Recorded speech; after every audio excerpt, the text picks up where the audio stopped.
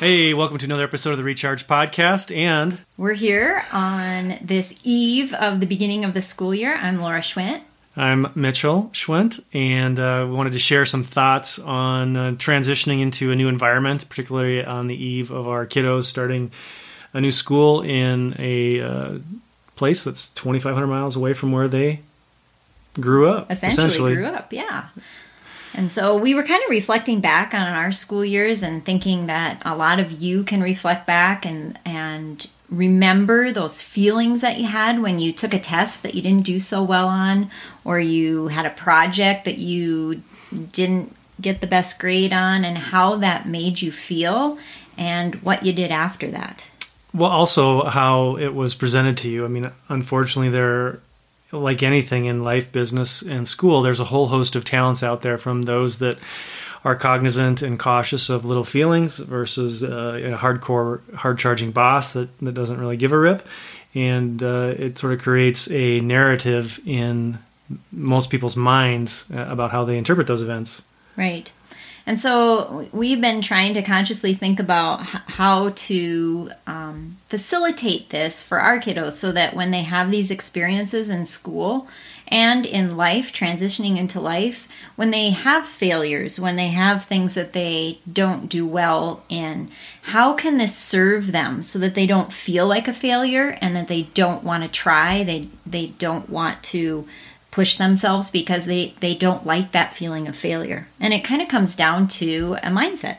Also language. I mean, you use the word failure there, and depending on how you were brought up and what environment you were raised in, and your own mindset, whether it's fixed or growth, you might not interpret it as failure, but just a data point, a lesson, just a small segment or slice of the pie, as opposed to a broader stroke of failure in itself. So it's somewhat how you talk to yourself, the language you use, and obviously that's colored by how other people talk to you as well. But it's very powerful to have a specific routine or inner dialogue that you can deploy during those situations. And it's a little challenging to teach teens or preteens and adults too. Often forget that language that runs subconsciously in our minds is a very powerful determinant of how we feel and how we behave and how we approach things. Right. I know that when, and particularly one of our children, when something didn't go well, would just go ultimately to the absolute negative. I'm a failure. I'll never be smart. I suck at this. The world hates me. Yeah. I mean, he would just go there. Oh, I think he said who.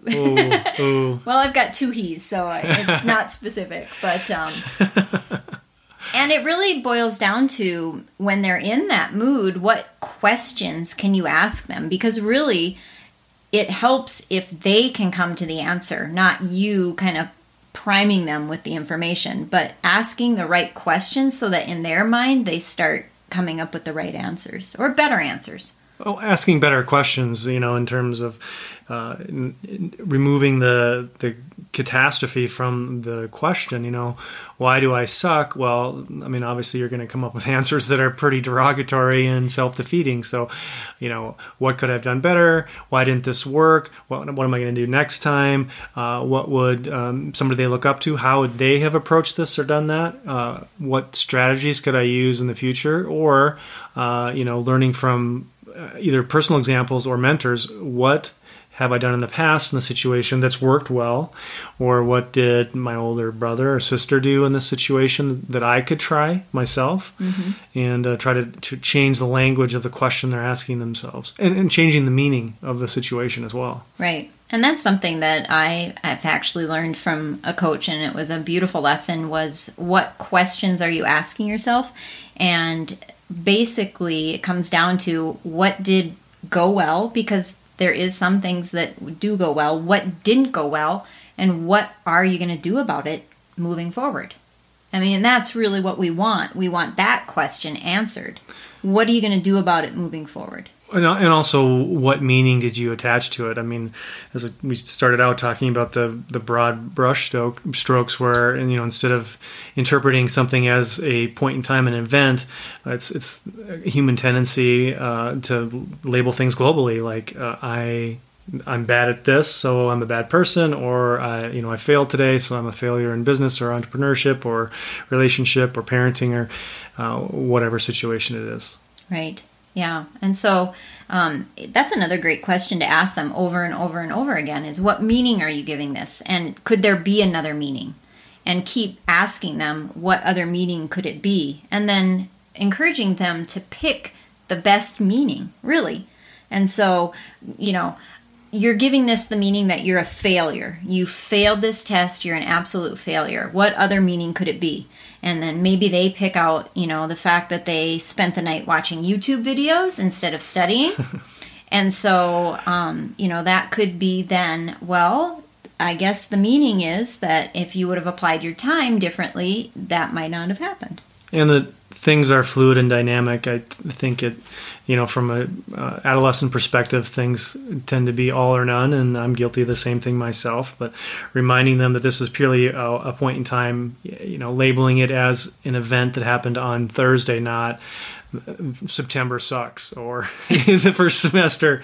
That seems to be the theme of the conversation is sucking, but right. Reminding them, which is difficult when, same as adults, when you're beat down and you've had a horrible day, it's hard to just snap out of there, which, there's some tricks and some physiology things that can be done to change your state, change your physiology, get out, move, exercise, ride bike, play soccer, take your dog for a walk, change your focus, change your environment. Music is a powerful way to shift that. Yeah. Obviously everybody has their own favorite, but more than likely we could think of our 3 children and think about what in their world would allow them to get out of their funk relatively quickly. So. Right. And then just giving them the space, but basically encouraging them to have that growth mindset. And basically the meaning of that is that your intelligence or your skill can be developed in any field. That you are not, where you are right now is not set. You can develop and learn and become whatever you want to be. And that's pretty powerful. If you can have that mindset and realize that actually your failures are stepping stones to success, right? Well, yeah, you bring up the point. It's basically a different way of saying grit. And I think most people that are watching this or listening to this can think back about somebody who was instrumental in their life, whether it was a mentor or a teacher or a coach. And I think that's why, having, sports and talented coaches is so important in childhood development, because they're not always going to listen to the lessons that we try to present, but having a coach that's going to instill with them that perseverance and grit are key determinants of success, and that can outpace by far talent. So it's a complicated stew that you're trying to cook, to brew, so to speak. And I don't want to use the word hammering, but, reiterating and bringing this up and using examples and things that can remind them and help ground them, but also give them and us the tools that help overcome difficult situations and events that didn't go as planned. They're not failures. They just didn't turn out as how you wanted them. So it's a result. You didn't produce a failure. You produced a result. That's all it is. It's not a failure. It's just a result. Right. And maybe next time your result is a little more favorable to you. This is true. And so on the eve of the beginning of school, I hope this was helpful and that you can use this maybe in your life too. We can all use a little bit of this, right? Yeah, absolutely. Oh, and I forgot to thank our sponsor, the Hound Hoist, houndhoist.com. Check them out. Their concept is bringing everybody to the table. So I oftentimes forget to mention our sponsors, but yes, thank you. I got it done. Yeah, awesome. All right. Everyone have a great night. Cheers. Fantastic. Have a great week.